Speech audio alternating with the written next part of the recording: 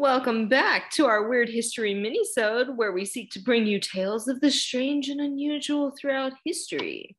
This week we are talking about what, Melissa? What? What are we talking about? What is it? Well, it's your first Weird History back since you took a hiatus. And I specifically brought this one out just for you. Ooh, I'm even more excited. You'll be really excited to hear about who I'm going to bring up at the end of it. You have to wait to the end. You'll have fun with the rest of it. Okay. This is something that you probably, I'm sure, have heard about. I know you've heard about it, especially given your dad's a doctor. Scrofula.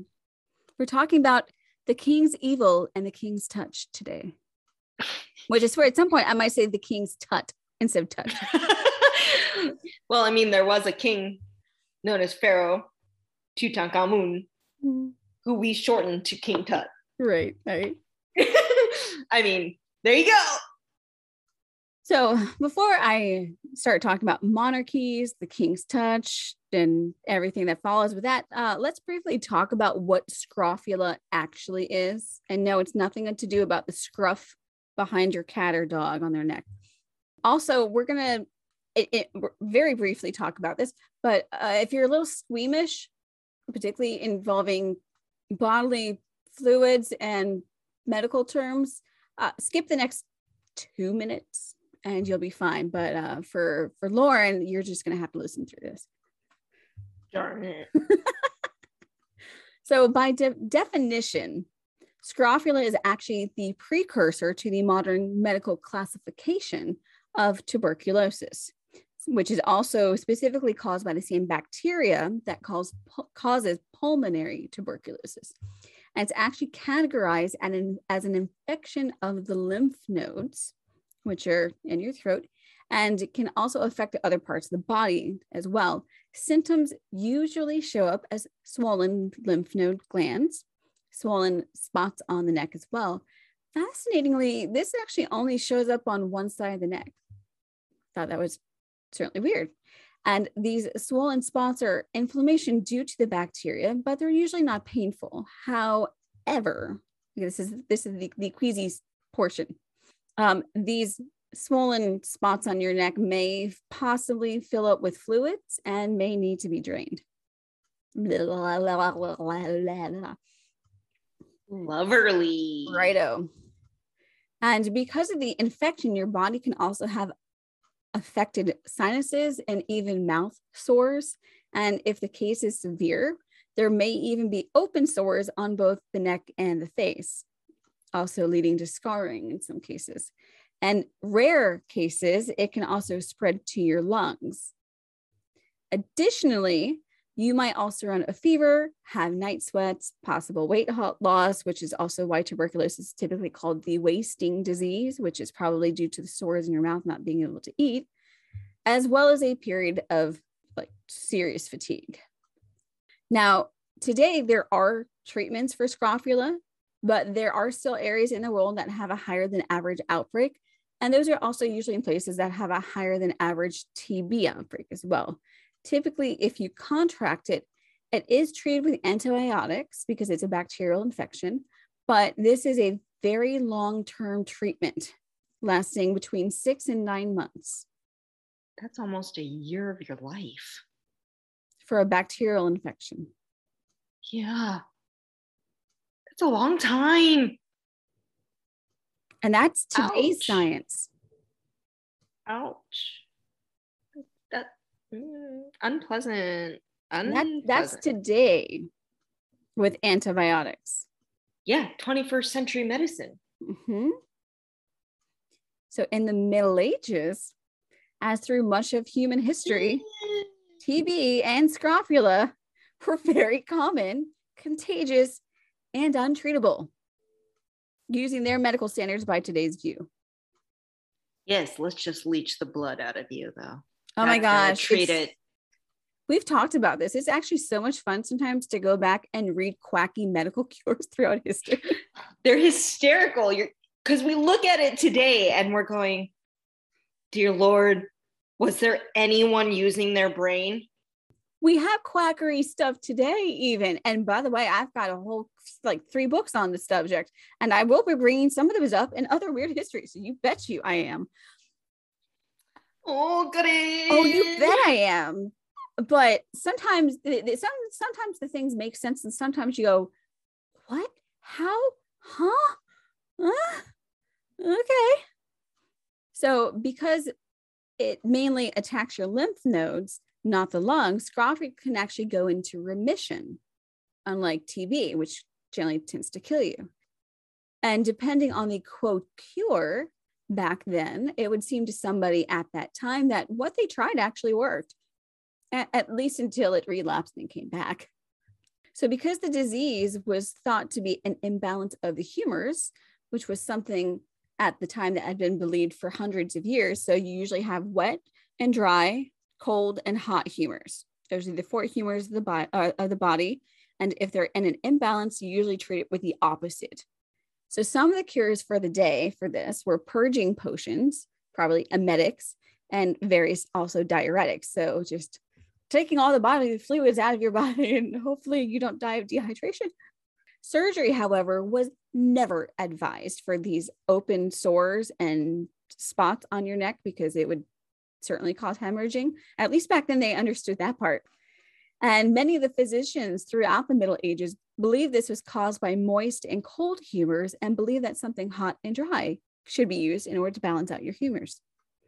So one famous physician, William Close, who was actually a doctor during Elizabeth I's reign, wrote a book on various scrofula treatments titled A Right Fruitful and Approved Treatise for the Artificial Cure of that Malady called in Latin struma. And it was published in 1602. So it's a mouthful. These old tags have a mouthful for a title. Yup. I'm smart. Listen to the title of my book. So according to Close, sorry. You're not wrong. I'm not laughing at the fact of whether you're right or wrong. I'm just laughing at the fact you actually said it and how accurate it sounds. You're not wrong. I mean, you're an educated person. You can write whatever you want. If you want to put, I mean, some of these titles for some of these old books were practically a paragraph in of itself. And I by that point, I've lost track about what the book actually is about. And I'm just reading the title. Anywho, continue with the story. So according to Close, the swelling of the neck was due to an increase in phlegm. And because surgery was not on the table, puns, purgatives were administered. Also a light diet, bleeding of the arms, because it's the Middle Ages and the Renaissance, leeches were everything. But you can't bleed the neck because you'll cause hemorrhages. So we're going to bleed you out your arms. Use of caustic agents to blister the skin, because they thought if you draw heat and fire onto the skin, it will draw the infection up out of your arm. I don't know how that came about either, but this stuff. Again, let's leech your body of blood when it needs it the freaking most. That's how Washington died. He was overbled, or at least Exactly. that's the prevailing theory. Now here's something I do not understand, but this was definitely, this was a common thing throughout many civilizations throughout much of history. Something else Close wrote in his book as a cure for a bacterial infection. Now, mind you, a bacterial infection, they didn't know what that was a bacteria back then, but how in the heck does this next cure have any, how does it help when you have an open sore on your neck? Tell me this. A poultice made of goat dung and honey mixed together on an open neck sore. Oh. How is that even how is that even scientifically accurate in any way at any time? Ugh. But if you think about it, a lot of treatments, particularly in England, there were a lot of dung treatments. Yeah, don't forget the chicken butt on bubonic plague sores. Yeah, you use a potato on your ear for an ear infection. I don't get it. Right. Of course, none of these actually worked. People would still get infected. Even the doctors at the time even admitted that their cures didn't work, but only would say so if all of their recourse failed.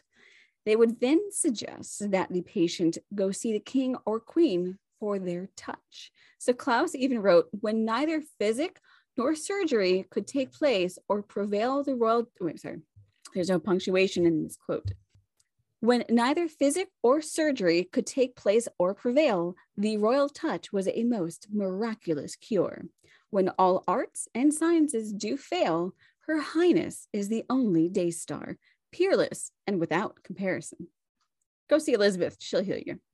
There was even a brief practice led by chemist and physicist Robert Boyle, who lived between 1627 and 1691, that touching the hand or the body of a recently hung convict would cure your scrofula.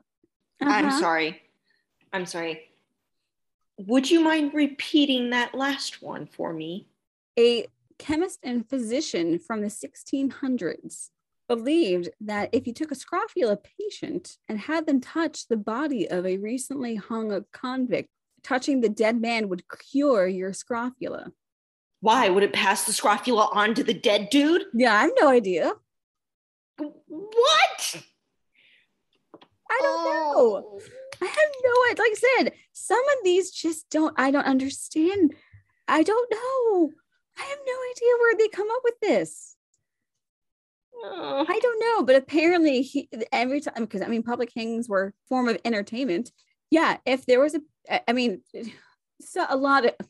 get into the numbers. A lot of people had scrofula and TB throughout much of human history, a lot.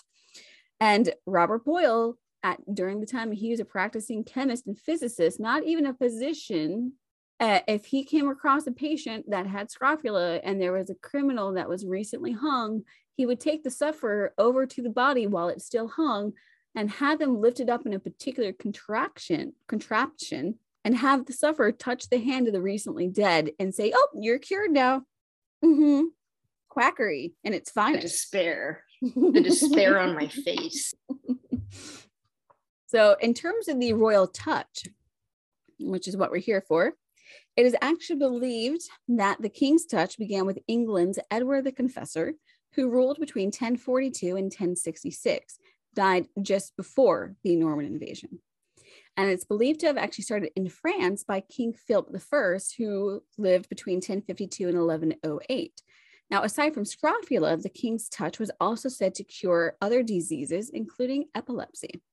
And this king's touch stuff, as we'll continue talking about, was pretty much between England and France. They really didn't have a big foothold throughout anywhere else in Europe.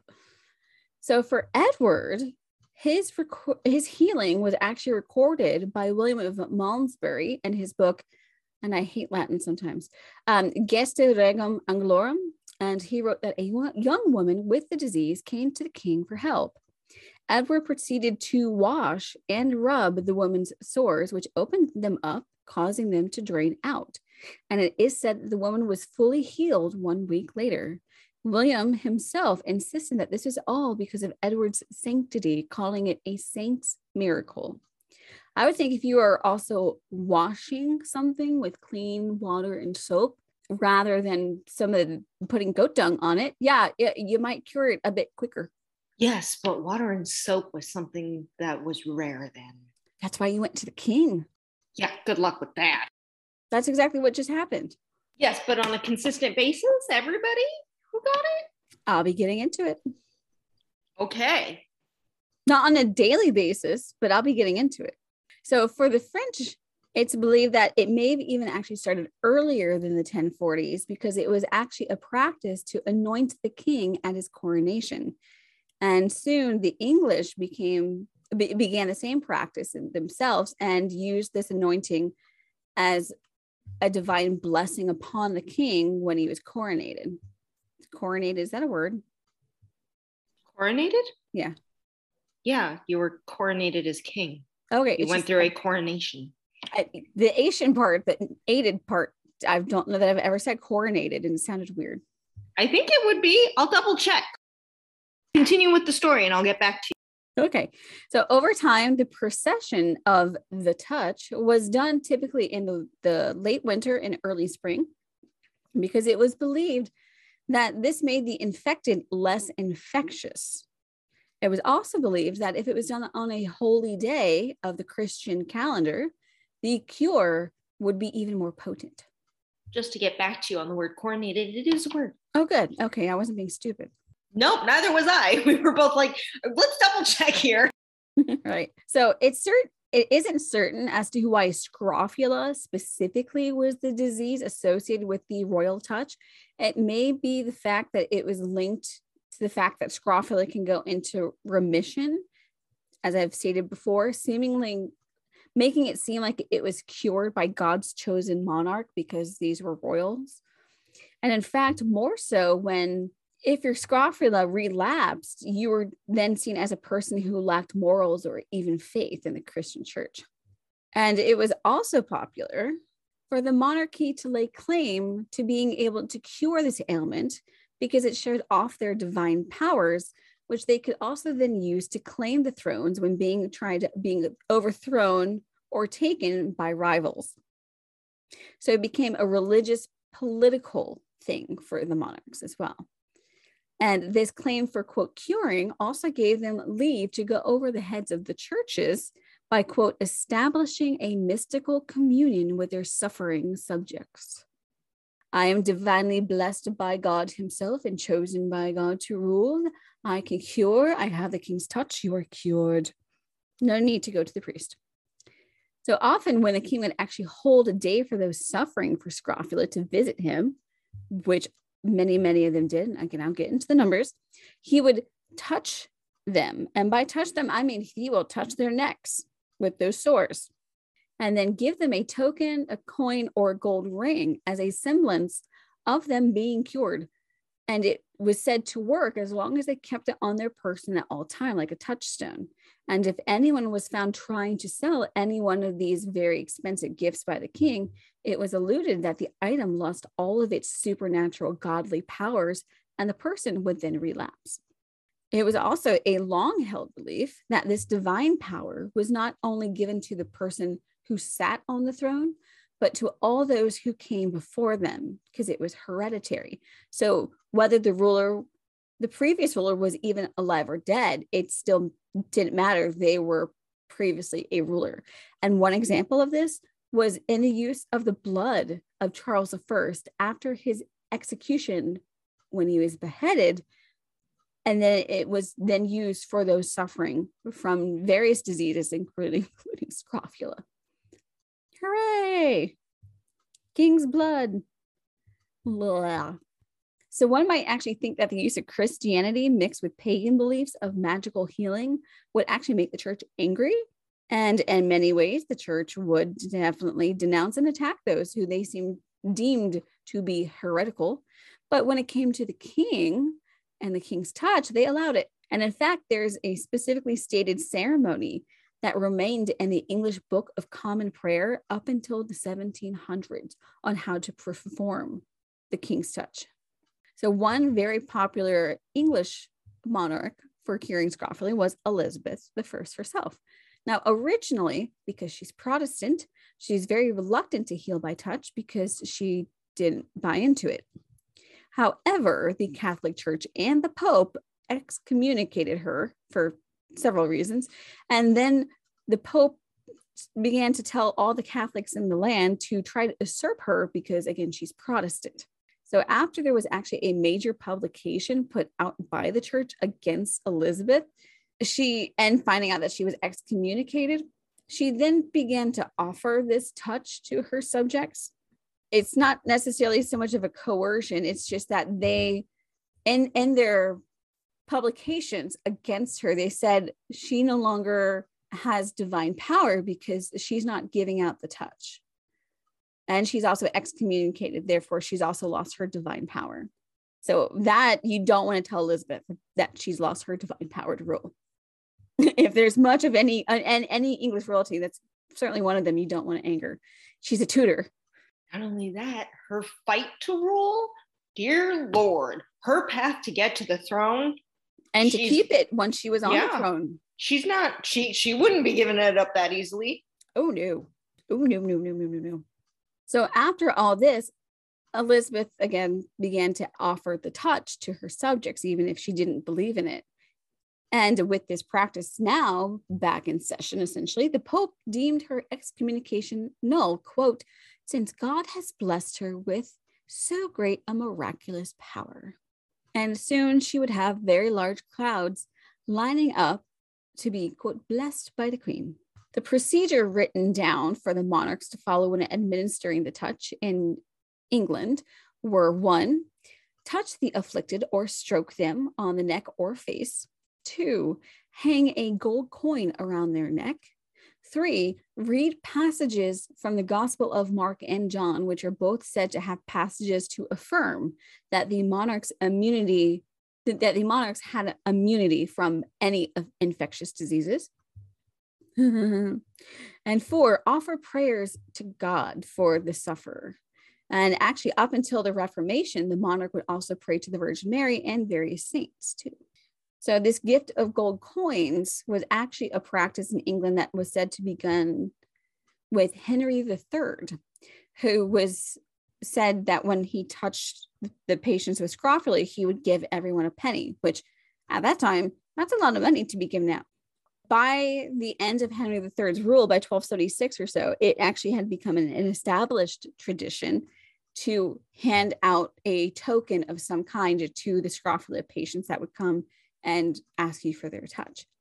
By the time of Edward IV in the 1400s, monarchs had actually begun the practice of giving sufferers a gold coin, again, very expensive, that was actually called an angel. And this was hung around their necks as a piece of jewelry. On one side, the coin is a ship. On the other side, it's Archangel Michael slaying a dragon. And at the time, angels themselves are actually a form of English currency, which I'd never heard of. It's pretty interesting. Eventually, however, the angel went out of distribution by 1634. So after that, instead of gold coins or gold rings, gold medallions were specifically struck in order to hand them off to the afflicted. But again, they're made of real gold, so they're definitely quite valuable. Now, for England, again, I'll have a section on France, don't worry. The most popular scrofula curing monarchs of all of England were not the Tudors. Are you sure? Yeah. And so who were they? The Stuarts. Duh. Duh. Well, they are descendants from the Tudors. Just kidding. Well, they are in a way, but... Well, they are if you're going from Mary Tudor and coming down from Scotland, yeah? You mean Margaret Tudor? Whichever. It was Margaret. Okay. One of Henry's sisters. It was Margaret. Okay. You read about it. I didn't. Anywho, during the reign of Charles I, and this makes a whole lot of sense for Charles I too, he actually saw this King's Touch ceremony as a divine blessing and his sole right as king to be able to do this. And had anyone else in the whole of the country who claimed to be able to cure scrofula investigated by the king's own lawyers. Whoops. So the investigation actually included local healers, folk healers. There was also that rumor of the seventh son of the seventh son. So if there's any seventh sons in a family that happened to be living, they were immediately investigated. And anyone else that were deemed blessed by local folk tradition going around. And in fact, one story actually goes that a 5-year-old boy who was the seventh son of a family was deemed blessed by his grandmother when he was born. And then while he was still a newborn, she took him over to an afflicted person with scrofula and took his hand and touched the afflicted person. And it's said that this person was then healed. So over time, as the boy grew older, his reputation spread. Eventually, by the urging of his father and family, the boy then began holding healing services every Monday. He's 5, but he's making money for the family. It's not the Victorian times, but it's still kind of child labor. But yeah, apparently the boy was holding healing services every Monday for those afflicted. And at one point, the investigators came and found out about it. They heard about it. And although many had come near and far to meet this little boy who said that could cure the scrofula. The investigators actually found out that within the previous year, only 20 of them had actually been healed. So they were soon instructed the family never to claim this again. And were pretty much just really left off with just a warning. And in fact, many of those who were actually investigated as being able to or claiming to be able to cure scrofula without royal right were really just given warnings or punishments. And this is kind of mostly because it would seem they were just local folk remedies and not divine power. They're just a poor folk. They know not what they're doing. Going back to the use of the king's blood as a cure for scrofula, after the death of Charles I, I mentioned that they used his blood after he was beheaded. There was a story using the healing of scrofula by the dead king as also a way to decry his murder, because there were those who were on his side and those who wanted to kill him. Thank you, Oliver Cromwell. And it was said that directly after his execution, a young woman was actually healed not only of scrofula, but also of failing eyesight after she had dipped her handkerchief in the dead king's blood. Yeah. I don't know what she did with it, but she dipped it in there. I don't know. Mm-hmm. No. Just no. Yeah. No. Right. Yeah. Yeah. All right. I'm about to get into numbers. And you're going to want to pay attention to this. It's not math. So Charles II was probably the most popular monarch to lay hands on his subjects. Oh, yeah. Charles II. Bring it back. Let's reference the show. I will always reference horrible histories. You have to not. My name is. Stop me from doing. My name is Charles II. It'll stay in my head. Thank you so much. You're welcome. It's kind of like you put Anastasia in my head. Now I put that song from Horrible Histories into your head. You're welcome, Puka. So Charles is actually known to have practiced the king's touch while he was even in exile, waiting to come back to England, even after the death of his father, because it was a way for him to assert that he was the rightful heir to the throne. And after Cromwell's death and Charles was reinstated, during his 25-year reign, it's said that he touched and, quote, cured, of course. Are you ready for this? These are some insane numbers. In 25 years, it's said that he touched and cured over 90,000 scrofula sufferers. That comes out to about 4,500 people a year that he's touching. And it's contagious. But he didn't die of it. So, although there were many who believed it to be divine work, there were some during the 15 and 1600s who saw this ceremony as unchristian. You want to take a guess as to who these people were, Lauren? The church? A specific group, not the church. Roman Catholicism? Nope. Anglicanism? Nope. Puritans? Yep. Our old nemesis of fun. The Puritans. Oh no, the king. I mean, they were also anti-royalty anyway, so yeah. I mean, really? You think? Really anti-royalty. They're anti-royalty, anti-fun, anti-everything. Probably anti-medicine too. It's the Puritans.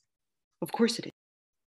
Eventually, however, with the Enlightenment, the Glorious Revolution, the Bloodless Coup with William and Mary, in England, and the Reign of Terror in France, the King's touch as a ceremony kind of fell away over time throughout the 1700s. It did have a brief resurgence in England during the reign of Queen Anne, who very much believed in its power. But after she passed away, it was completely discontinued during the beginning of the Hanoverians with King George I. He completely stopped it. So in France, the practice actually began in the late Middle Ages as the King's touch specifically, because it had a specific procession that it followed as well too. So it was, again, divinely anointed. So first, the king's hands would be anointed at his coronation, giving him the power to cure. Now, at the queen's coronation, she would also be anointed, but the queens never had this power because when they were anointed on their chest, their face, and their head, but never their hands because they were not the ruling ruler or the ruling monarch. It was only the king that would be allowed to have God's anointing on their hands. So two, after the coronation, the king at Remy, the king would immediately travel to Corbeny, which is the site of Saint Marcof, who died in 558, so a while ago. And Saint Marcof was actually the patron saint of the scrofulous. I didn't even know they had a patron saint. I wouldn't have guessed that they did. There's so many patron saints for almost everything. I think it's kind of like the Roman gods for everything. The Roman gods, the Greek pantheon, the Egyptian pantheon, about everything. There was a Roman god for cabinets. Not surprised. I mean, there's probably a patron saint for almost everything you can think of. So after the pilgrimage, the king was then deemed to possess the power to heal the afflicted. So he was coronated, anointed, went over to pay homage at the site of St. Marcof, and then he was able to heal. And much like in England with Charles I, the French also believed that in death, the king could still heal people from this. And in fact, this one's crazy. The arm of King Louis IX, also known as Saint Louis IX, which was preserved at Poblet Monastery in Catalonia in Spain, was actually part of a pilgrimage for the scrofulous. They would go visit this arm of the dead Saint King and touch it. And when Henry IV of France took the throne and converted to Catholicism, he was deemed not only the healer of those with the disease, but also the healer of all France. And that kind of made a lot of sense. So on Easter, okay, I'm gonna get some really insane numbers. You think that Charles II had insane numbers? The French, I think, had even crazier numbers. You ready for these? These stats are literally off the wall. Okay. So for Henry IV of France, on Easter Day of 1608, just this one day, it said that Henry touched over 1,200 people. Over 1,200 or 12,000? 1,250 people with scrofula he touched in one day. So it's 1,250, while Charles did 4,500 in a year. Yeah, that's a lot. Oh, I'm not even done, but yeah, that's a lot. That's just one day. Yeah.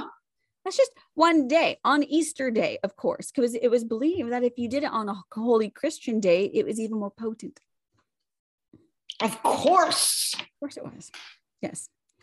And it was actually spread by royal physicians that at least half of those who were touched that day were healed in just a matter of days, but like within a week. And later ruler, none other than Louis XIV himself, had even more staggering numbers. Would you like to hear those? All right.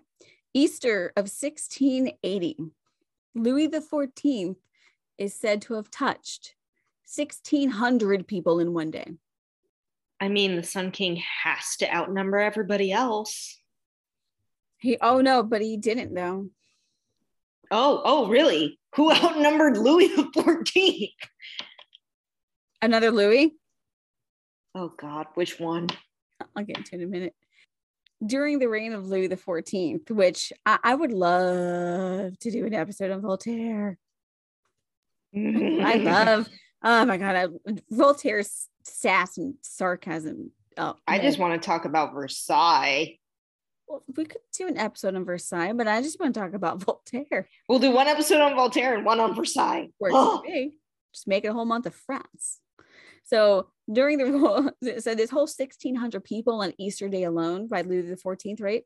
So at one point, Voltaire even wrote in one of his publications that he had lost confidence in the king's ability to heal after he heard about the death of one of the king's mistresses, quote, despite being touched very well by the king.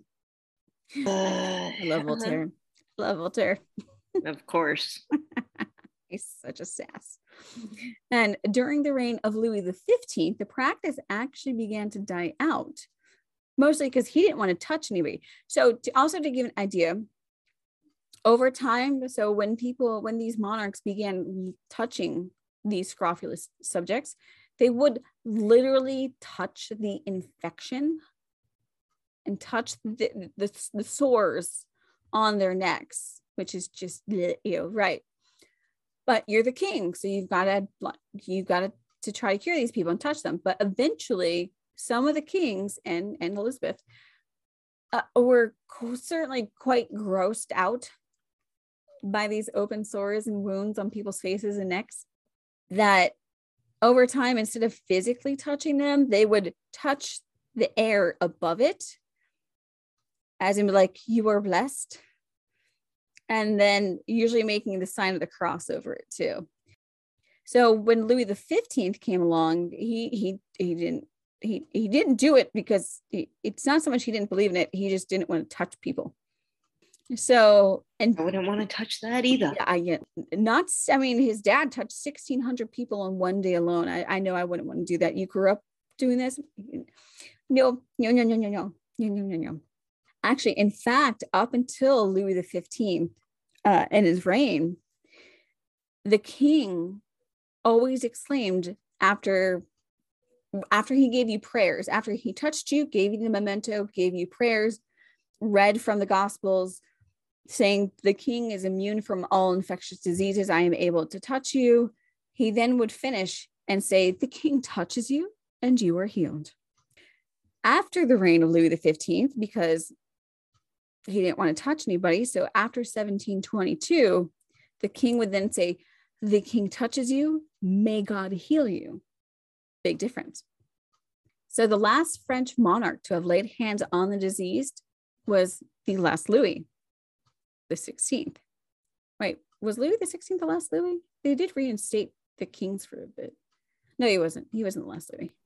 He wasn't the last Louis, but he was the one for the French Revolution. He was the last Bourbon. Yeah. Yeah. And French Revolution. Right. But yeah, it's Louis the 16th. So on the day of Louis the 16th's coronation, do you want to know how many people it said he touched? This is staggering. Go for it. More than any other English or French monarch I could find stats for. On the day of his coronation, it said that Louis XVI gave the king's touch to 2,400 people. Oy. Imagine the line. I can just see it outside of Notre Dame, just like across the bridge. I'm just imagining, but that gives you an idea of how contagious this disease was. It's technically it's a form of TB. Well, and the form of TB the same way that chronic fatigue syndrome and mono are very similar because they're by the same virus, except scrofula doesn't typically affect your lungs. But this goes to show you how many people came for the king's touch. Now, maybe not all of them, however, were actually afflicted with scrofula. The king is handing out a penny in the 1000s when a penny was a lot of money, or they're handing out a gold coin or a gold ring.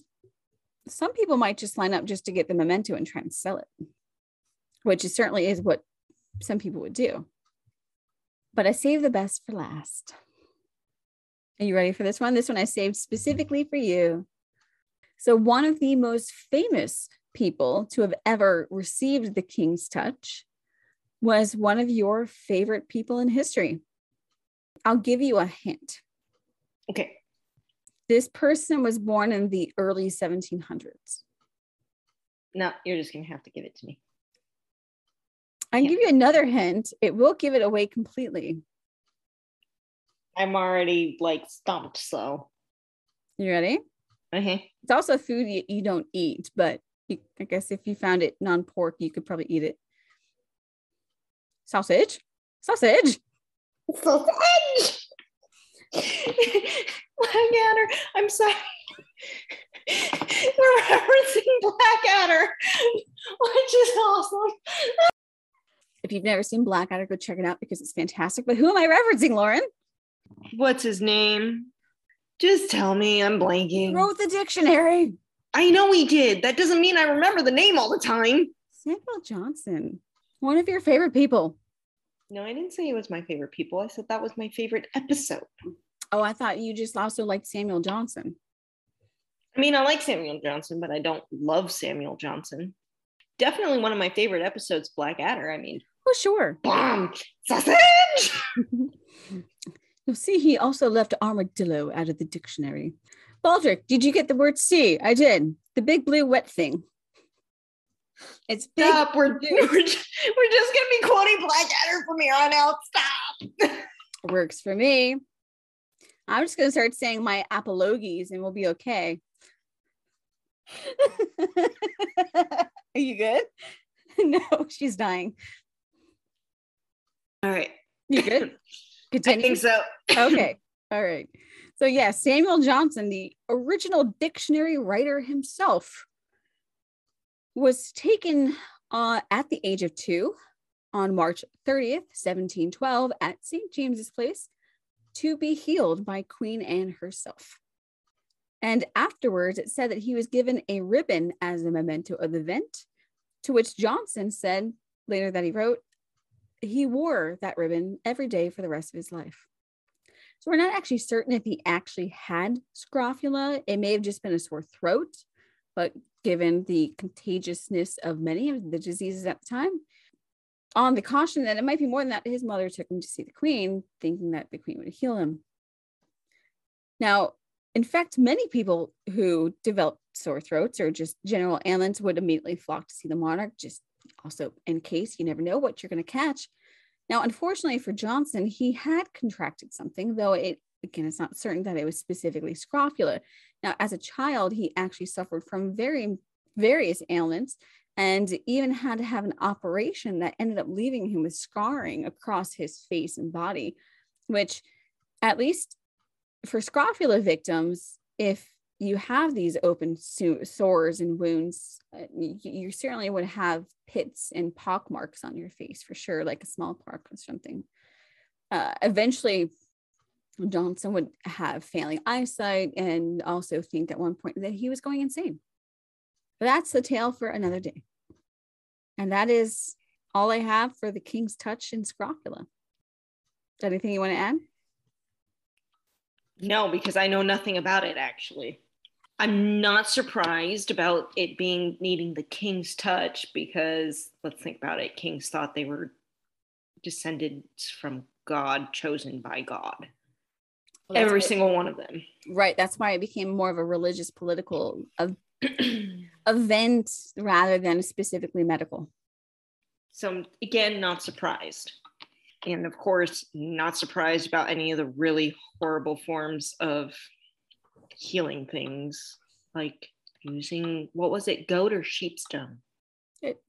Goat, but it really doesn't matter. Honey. The honey makes sense. It's an antibiotic. It's also a disinfectant. Antimicrobial. Yeah, disinfectant, antimicrobial. Yeah. But why would you put something on you that an animal poops out? There are so many instances in history where they use poop. I know. I just don't get it though. Maybe we should do an episode on it. Maybe we should. Do you want to hear an episode of us talking about crazy, wacky medical cures involving poop? Let us know. We can put that as a poll. Speaking of suggestions, do you want to give our listeners a list of where they can find us? No, not really. No, I'm kidding. So you can find us at our Instagram page, which is History Explains It All _podcast. You can also find us at our Facebook. Yes, our Instagram again. Let me give you that a second time. At our Facebook page, History Explains It All. Or you can reach us via email if you have any suggestions, comments, anything like that, at historyexplainsall@gmail.com. If you do listen on iTunes, please give us a rate and or a review. It's how people can find us. It helps people find us. And if you listen on Spotify, check out all the side notes. We can chat with each other through Spotify now. And so if you check our episode notes, we may have episode specific polls or questions that we can interact with. So you can hit us up on there if you check us out on Spotify. Yes, don't forget, we also put up polls on our Instagram page. Yay! We also put up archaeology in the news and a Today in History segment. Those go up twice a week. Yay! Because we're history nerds. That's an understatement. Yeah, pretty much. Four of the books I have out right now are just history. Now remember, all of my stuff is packed. I left 4 books out. All of them are history. Well, I guess on that note, we'll sign off for today, and we'll see everybody next Thursday. Yes. And we hope to see you next week as we trek through history. To explain it all. Bye. Bye. I'm just so happy to be back.